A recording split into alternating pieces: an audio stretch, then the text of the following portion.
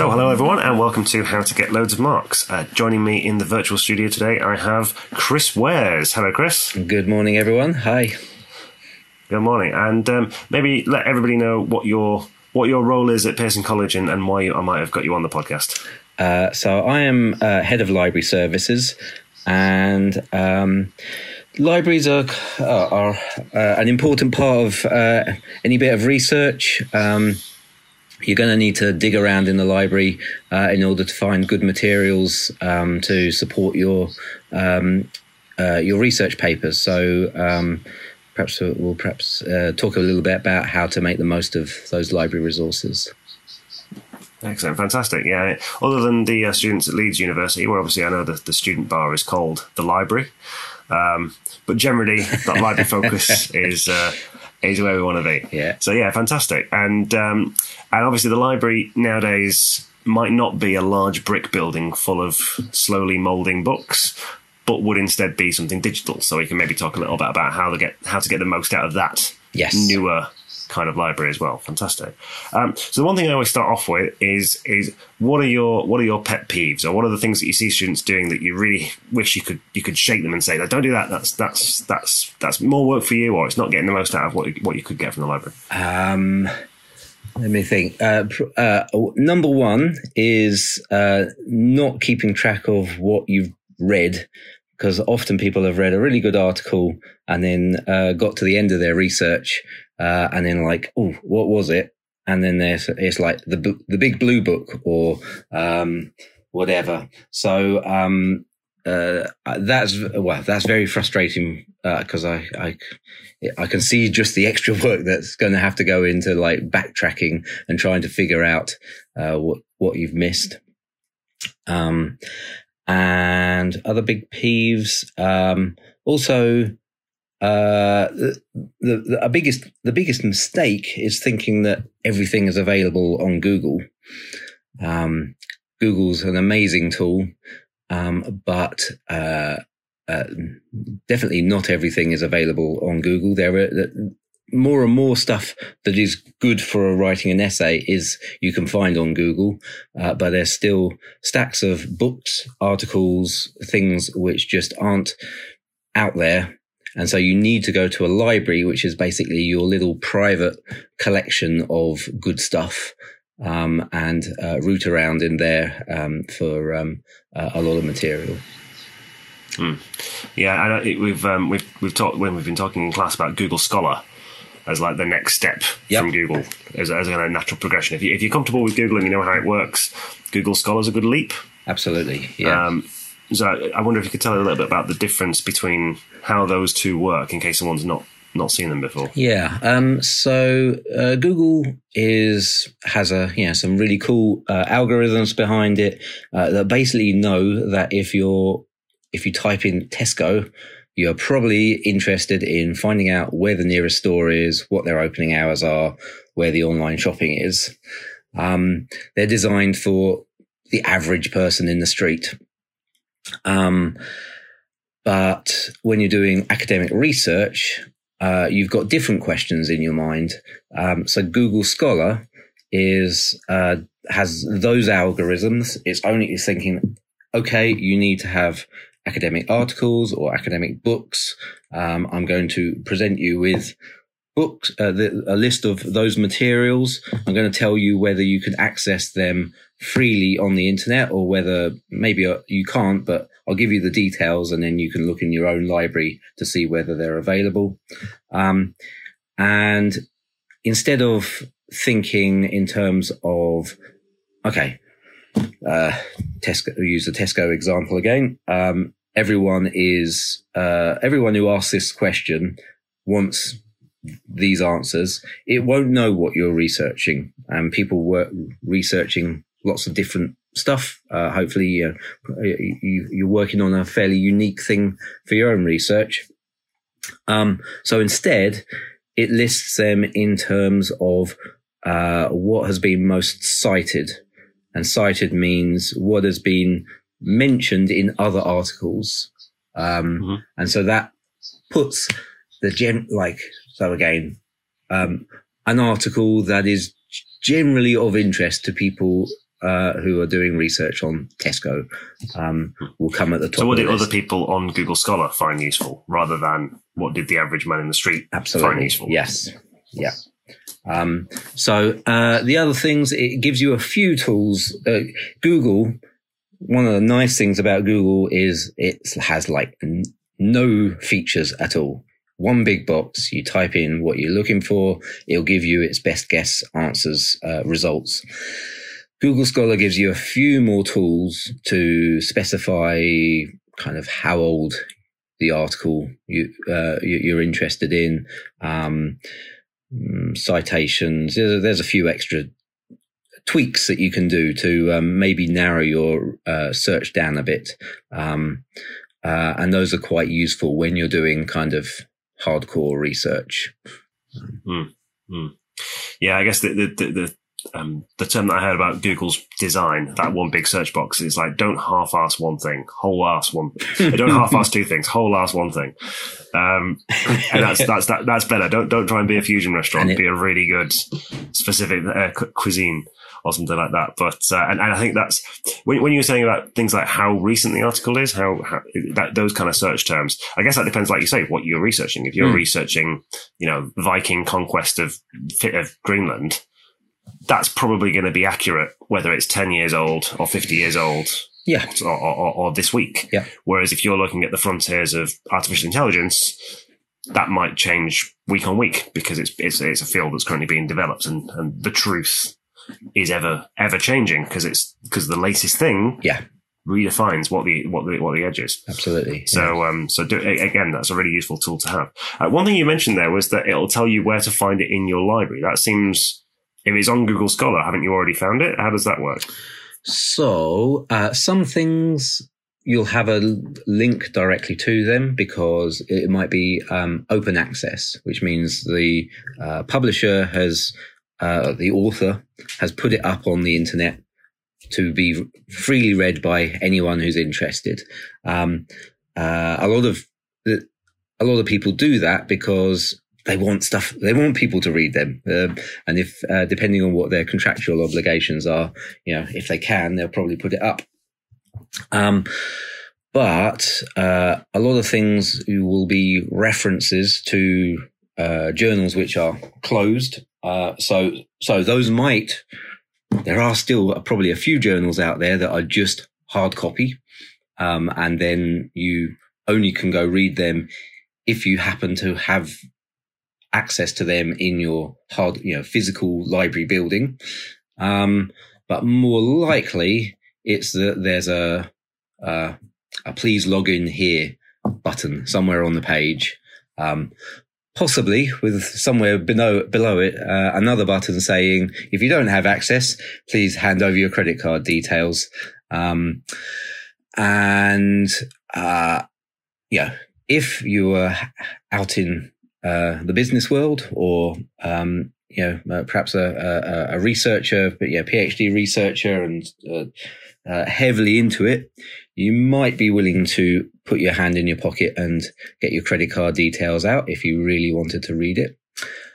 But as an undergraduate, generally you don't have a spare £25 to blow on an article, which, let's face it, is probably not the most riveting read in the world. It's something you're reading because your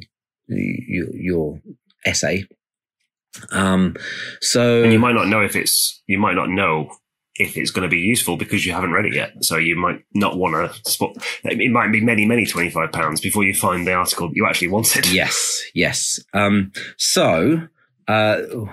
Conveniently, your university will have provided you with a library.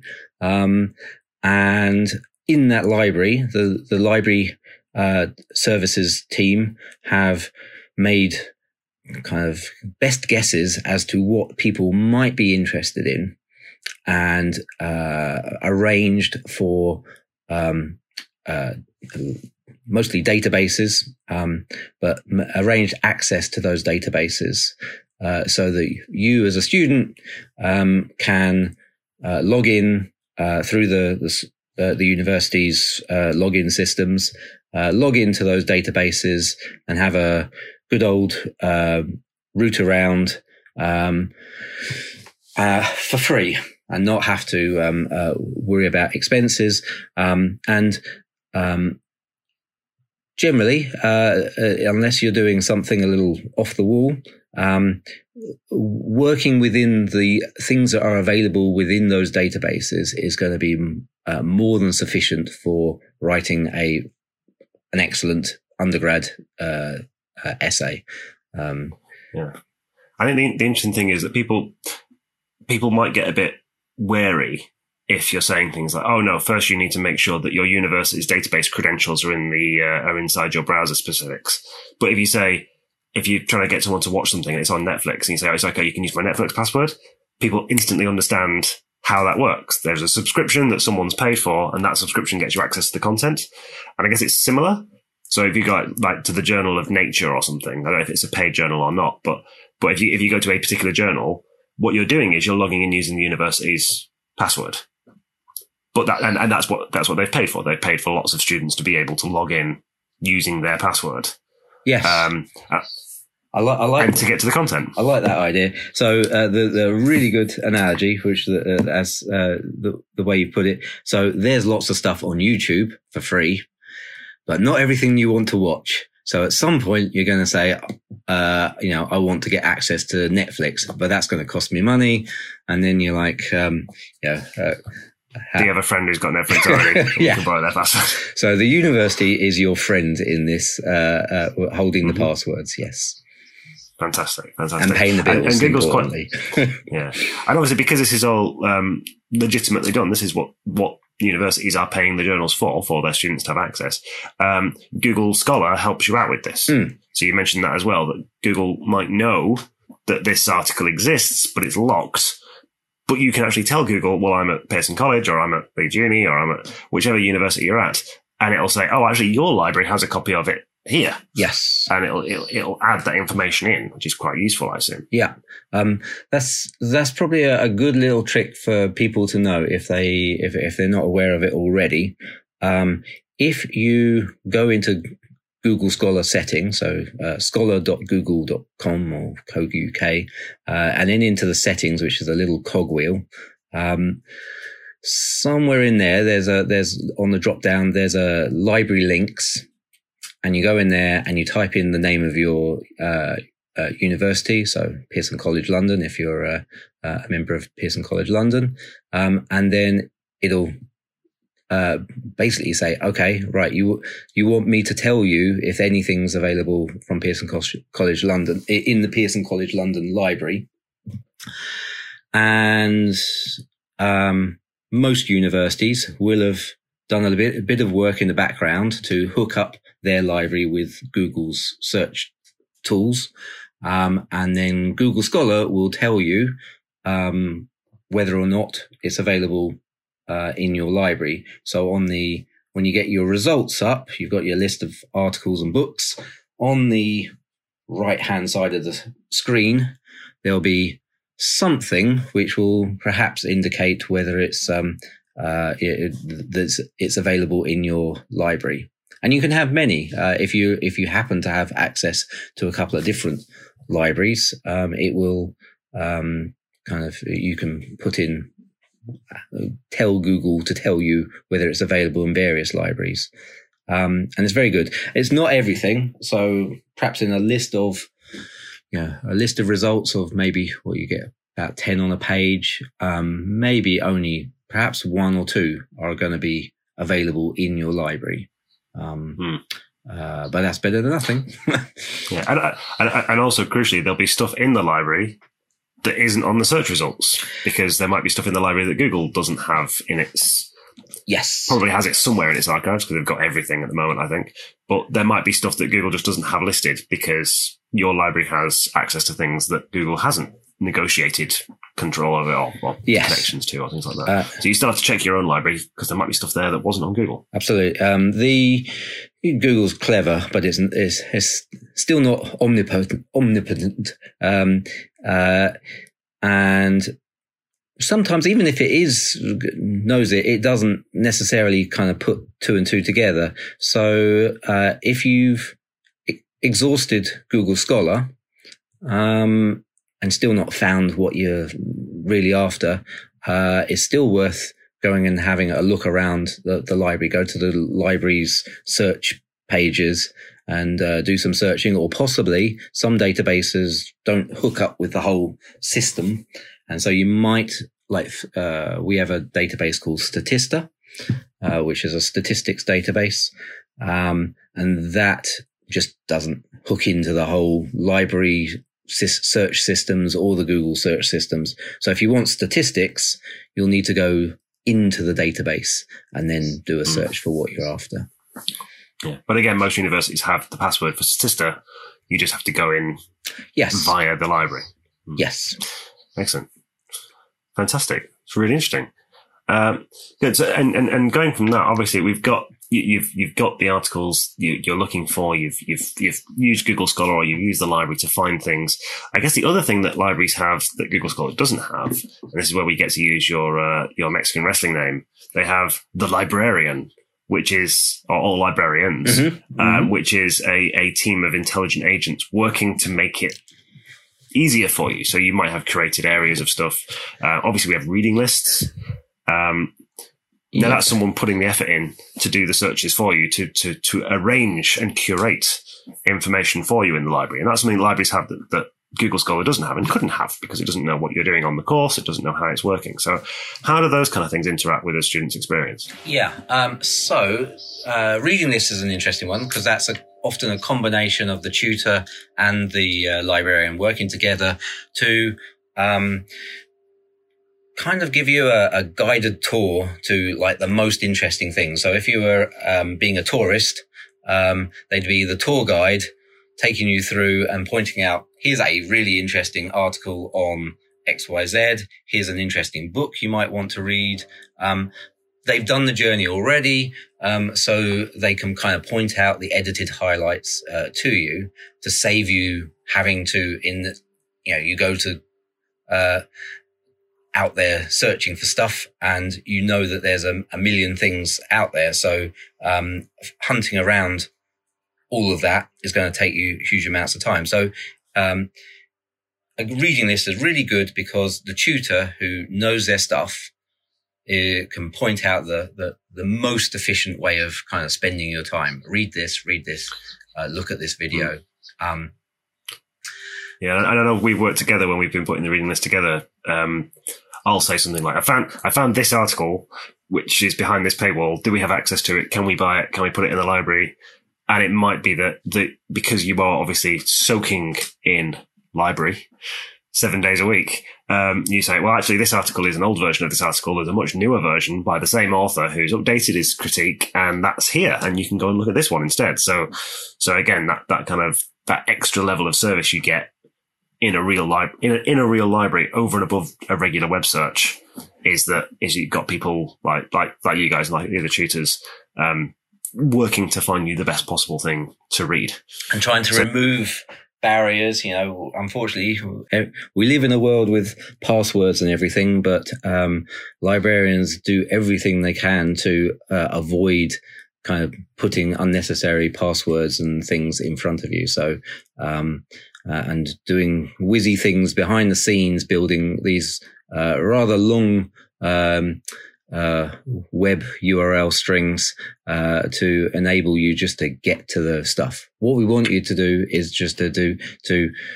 click through and do the reading and not have to faff around with logging in or in the old days, searching around on shelves, trying to find the book and, spending half the day searching for the stuff and then, running out of time to actually read it. What we want you to do is read it. That's the useful thing. Yeah. Searching for books is not the skill.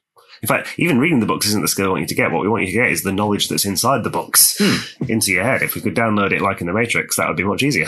Yep. That's the best we've come up with. So that's what we're trying to get you to. Yes. Yeah. So you found your stuff and you've found an article. Obviously this article could be 20, 30 pages long. It's a dense academic paper about something that you might only tangentially be studying.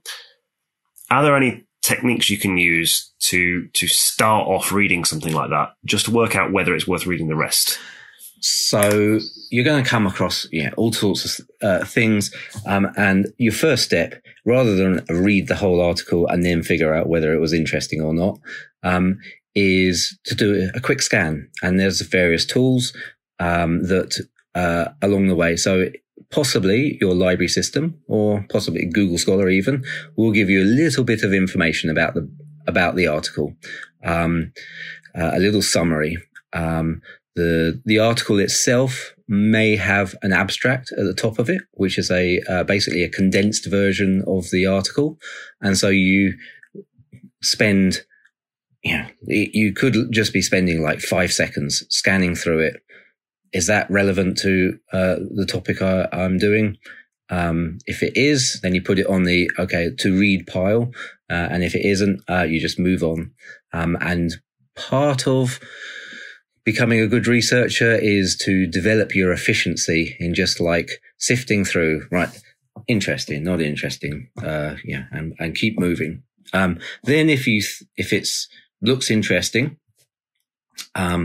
you kind of take a look at it, and then, I would probably kind of quickly scan through the whole article. Just, if it was printed out, I'd be kind of flicking through the pages, spending a second a page, is this still talking to me? What are the headings? If it's broken down into section headings, are those section headings sounding interesting to me? And if it's not, obviously then we put it on the we can forget about it pile. If it's still interesting, I might not need to read the whole article. Unlike, a fiction book, a storybook, you don't need to read the whole article to make the most, get what you need out of it. It might only be the section with a bit of discussion about the concept that you're interested in, or the company that you're interested in, or whatever. So read that. If you then make a judgment, or you might then make a judgment call to, actually that was really good. Let's read the whole thing and get a bit more context, because that might help me throw some extra stuff into my essay, kind of might help me give some context in my essay. Yeah, I think that the really interesting thing there, I think that people wouldn't see, or at least wouldn't assume without being told it, is that there's 2 steps. There's finding stuff to read, and then there's scanning it. Oh, there's more than 2 steps, but definitely breaking apart the finding stuff and the reading stuff. And I guess that ties in with what you said with your pet peeves, in that that's where knowing what you've found becomes much more important. Yes. Because you can say, so I'll put, because if you've got an interesting list that you've written down, and obviously you might be doing this on paper, but you might be doing this just by copying and pasting links into a notepad or into some kind of to-do list program or something like that, or even stick them in the bottom of your essay. I know I get lots of drafts in, and at the bottom is like a large collection of copied and pasted notes, which is perfectly fine. Of things you might read, of things you might be going to read. And the tricky part is that filtering, that funnel, because things don't always stay where they are in the funnel. So something might be not very interesting because you don't understand. You might, like you say, flicking through the contents, you might say, yada, yada, yada, yada, yada, multi-dimensional space, what? Yada, yada, yada, yada, yada, vectors. And no, I don't, this isn't anything to do with machine learning that I'm trying to learn about. And you put it to one side, but then you read another paper about machine learning and it says, actually, there's been huge breakthroughs by using multidimensional space. And then you go, oh, actually, I saw that in another article. So you can go back up your notes. You can find that article. So yeah, that's a good point. As you're reading, you're learning, and it's going to be a journey. And, as you're reading these things, you'll understand your subject better. And so you might see the links between different articles, and things will become clearer. If that isn't the case, there would be no point doing the reading in the first place. The reading is new information coming in, and so you might well kind of want to retrace your steps a bit, because you'll have spotted something earlier which might not have been particularly relevant before, or those articles where you found a little bit of interest and then you've not realized why they've been talking about something else. You've not understood the relevance of what the author was trying to say before. Yeah, I mean, that point there, that reading is getting new information, is really key, because I know a lot of students will try and cover what's in the course, and then they'll try and find quotes to back it up. But they already know the thing they're trying to say. They're just trying to find the quote to back up, so it's referenced. Yeah. And obviously it's good to have references, and you need to reference the stuff, even if you know it off the top of your head. You can't say, because I know this, that's not what we're doing in academic writing. But the idea is you are learning new stuff. You're not just retreading what's in the course. We want you to, we want to read it. When we're marking this, we want to be able to read these essays and go, I didn't know that. Oh, that's really interesting. Oh, what a fantastic way of applying that theory. I didn't know they were working on this. The more research you've done that can bring interesting new stuff to your essay, you'll write better and you'll probably get better marks, because you'll be bringing more ideas in. Yes. Which is obviously what we're trying to teach you to do. We're trying to teach you to apply ideas in different contexts and in different situations. This might be a good point where to talk about referencing. So you've written your essay.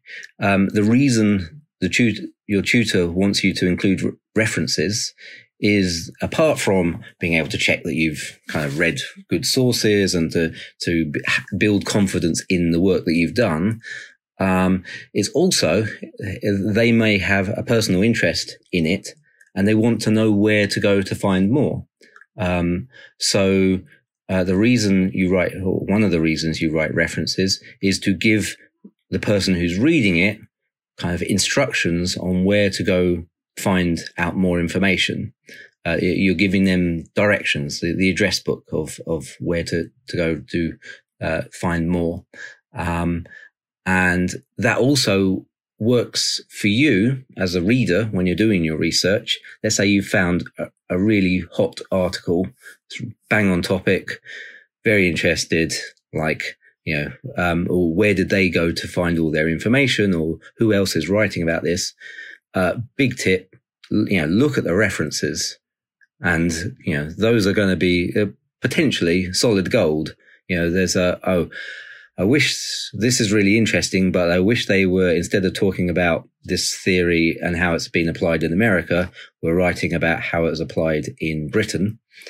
Look at the references. If there's an article on so-and-so's theory and how it's been used in British companies, then that's probably an article I want to go read.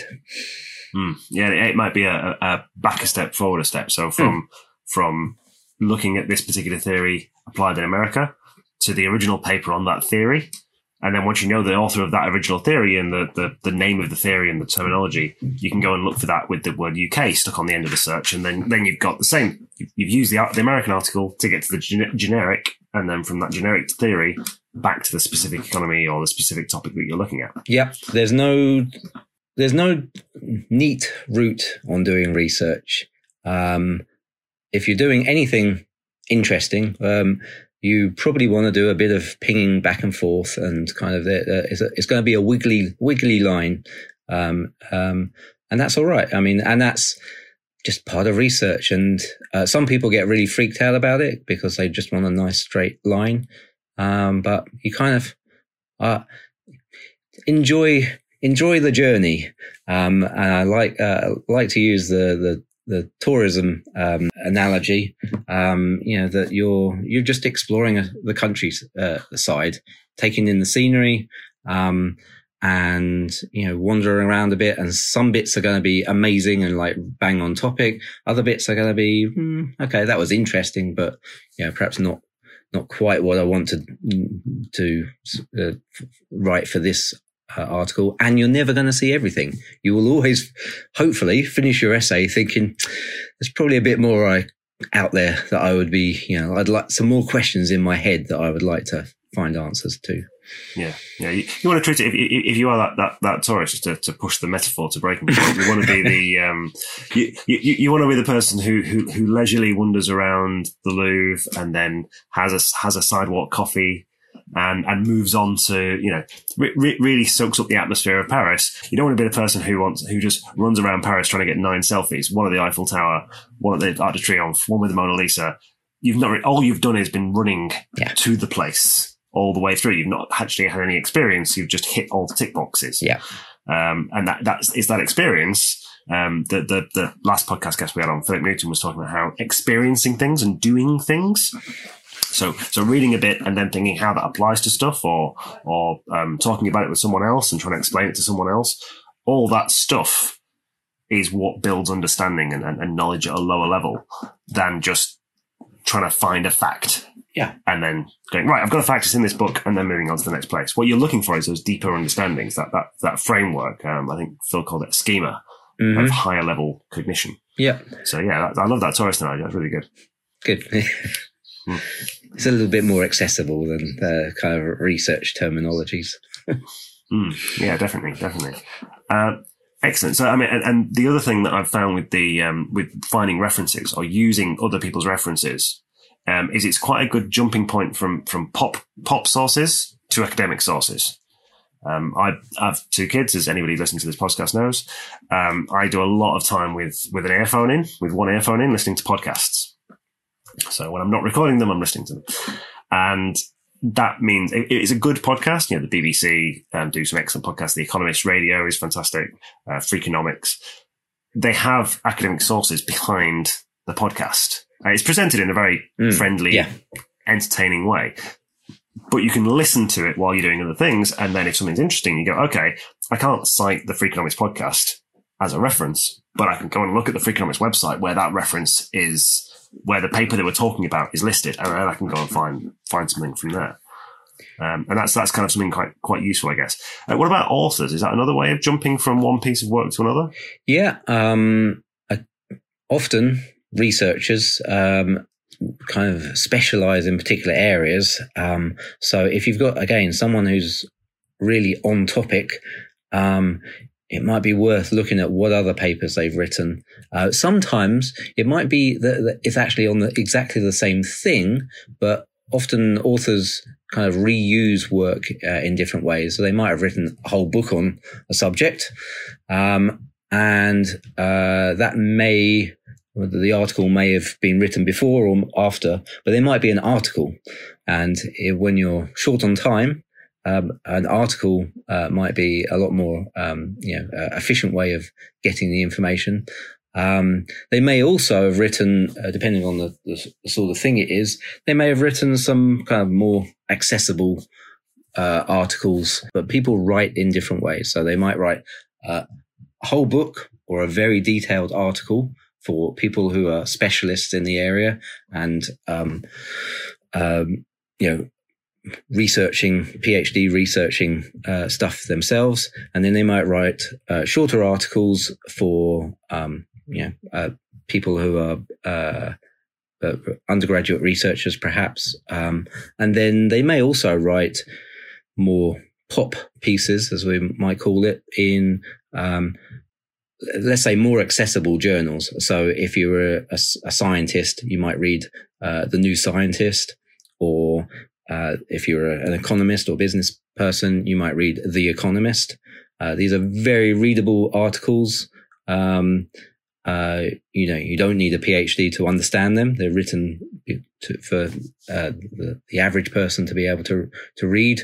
And those might be a starting point. You might then say, okay, good. I get the idea now. Now I'll go read the heavyweight article, and I'll be able to get the full flavor of it all. Yeah, I think I've been at parties, and when I explain what's going on, you'll think things are really exciting parties. I've been at parties when I've been talking to other computer scientists, and a non-computer scientist is the third person in the conversation, and you can see them kind of getting more and more lost, because you can talk a lot quicker to someone who knows all the same terminology that you do, who knows the kind of the way the system works. Whereas that path to get into the topic might be in something like The Economist. They might say Deloitte brackets a consultancy close brackets, because you don't know who Deloitte is. Whereas in a more academic journal, they'd never bother saying that because everyone would know who was reading that level of journal. Yes. So again, it might be a few steps to get to the point where that paper that's really, really good, which is on your interesting list, but that you've tried to go at it 3 or 4 times and just not made any progress. After a couple of articles from a more accessible journal, like The Economist, or even just rewatching the lectures, or some exercise you do in seminar, then you go back to that and you go, now it makes a lot more sense because I've got the terminology, I've got the basics of how things are happening. So that's really interesting. What about stuff that isn't in the library? Because obviously now libraries are no longer bricks and mortar in a lot of places; they're all digital. But that gives us access to lots more stuff in terms of there's lectures online, there's videos, there's seminars that you can watch again. How has the shift to digital opened up more options for people? So again, there's a lot of self-publishing where authors, they've spent a long time writing a piece of work, and they desperate for people to read it. So a lot of people will make stuff available on the internet through open access repositories. So you can get stuff for free without necessarily accessing the library. There's also videos, which are a good starting point. You mentioned videos there. Good video materials, which perhaps are a little bit, or podcasts, another thing, which are good introductions to a subject, often kind of trying to explain it for the lay person, more conversational. It's still, at the end of the day, you are still probably going to have to write an essay. Some institutions, do work on. You might need to do an oral presentation, but generally, written essays assignments are the order of the day. So. Perhaps I should have listed it as a pet peeve, is it's still important to read academic articles and stuff to understand the lingo. When you're writing an academic paper, you use different language than if you were explaining it to a friend. And some people might see that as a bit pretentious. I'm pretending to be an academic, but the language is more precise, and you need to. It's a skill that you develop, and in writing an undergraduate essay, you are, that's your first efforts at writing in that particular style. And if you were to carry on into further research, or if you were to go out into business and be writing, business reports, you need to write in a different way if you were conversing with a friend.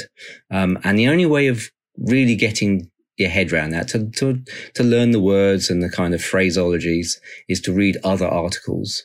And so I think that's a really important reason why you need to. The written word is still the main way in which we convey detailed, very precise information.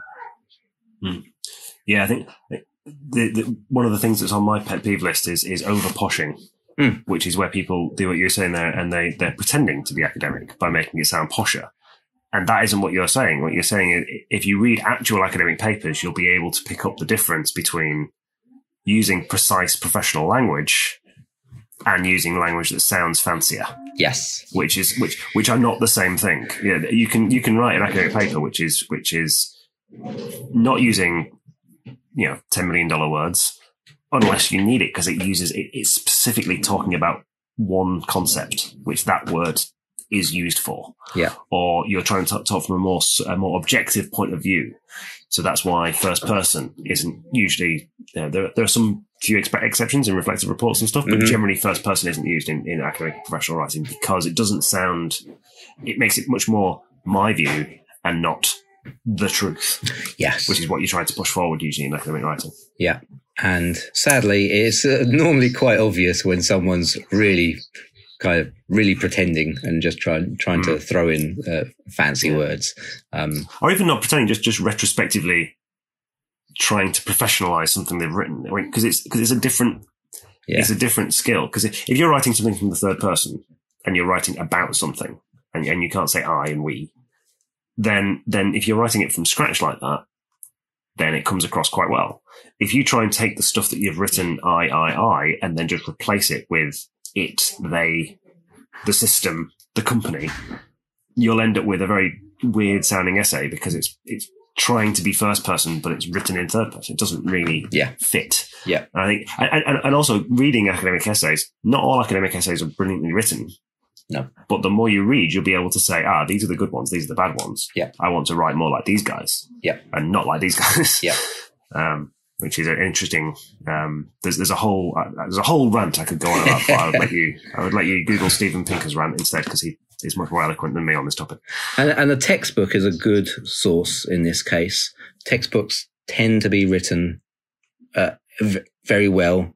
That's the reason why they're normally fairly expensive, is because it's not just being someone kind of quickly rattling something off. They've spent a lot of time thinking, how do I best explain this subject?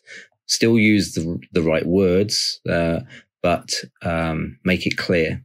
And so it's worth reading textbooks just to absorb that what is good writing for this sort of thing. I mean, full disclosure, we both work for Pearson, which is one of the biggest textbook selling companies in the world. But they're not having a hand in this content of the podcast. That is actually a decent piece of advice. Fantastic.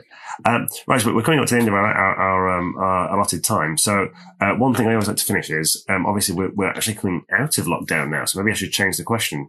So my question is usually, what are your tips for working at home and getting through lockdown? But maybe you can answer that one. But also maybe what have you been enjoying being able to do again? Considering that we're coming out of lockdown this week. So my lockdown thing has been definitely getting outside like once a day. It's actually, you have to, I found I've had to push myself to go out for a walk around the block type of thing. But not necessarily for the exercise, but just for the mental well-being. I have found it's improved my mood, just getting out and stretching my legs for half an hour or so. So that, and I noticed when I didn't go out, I was grumpy the following day. So that is definitely my tip to myself. And things I'm enjoying at the moment. I was seeing some friends, barbecued on the weekend, which was very nice. So yeah, a bit of face-to-face time with people is You've not been rushing out to libraries and to sit in a nice dusty library in the sunshine. I have to say, I am very comfortable with online libraries, and they have proven both from a work point of view and from a personal kind of perspective, great. It doesn't matter that now everything I want is online, or most of what I want is online. So for libraries, it's been business as usual. And so for students at Pearson College, and probably many of other of your listeners, they've still been able to get hold of all the materials that they've needed for their research uninterrupted. Fantastic. Well, thank you very much for your time, Chris. That is really good, really useful. Amazing. Thank you very much. Thanks a lot. Cheers.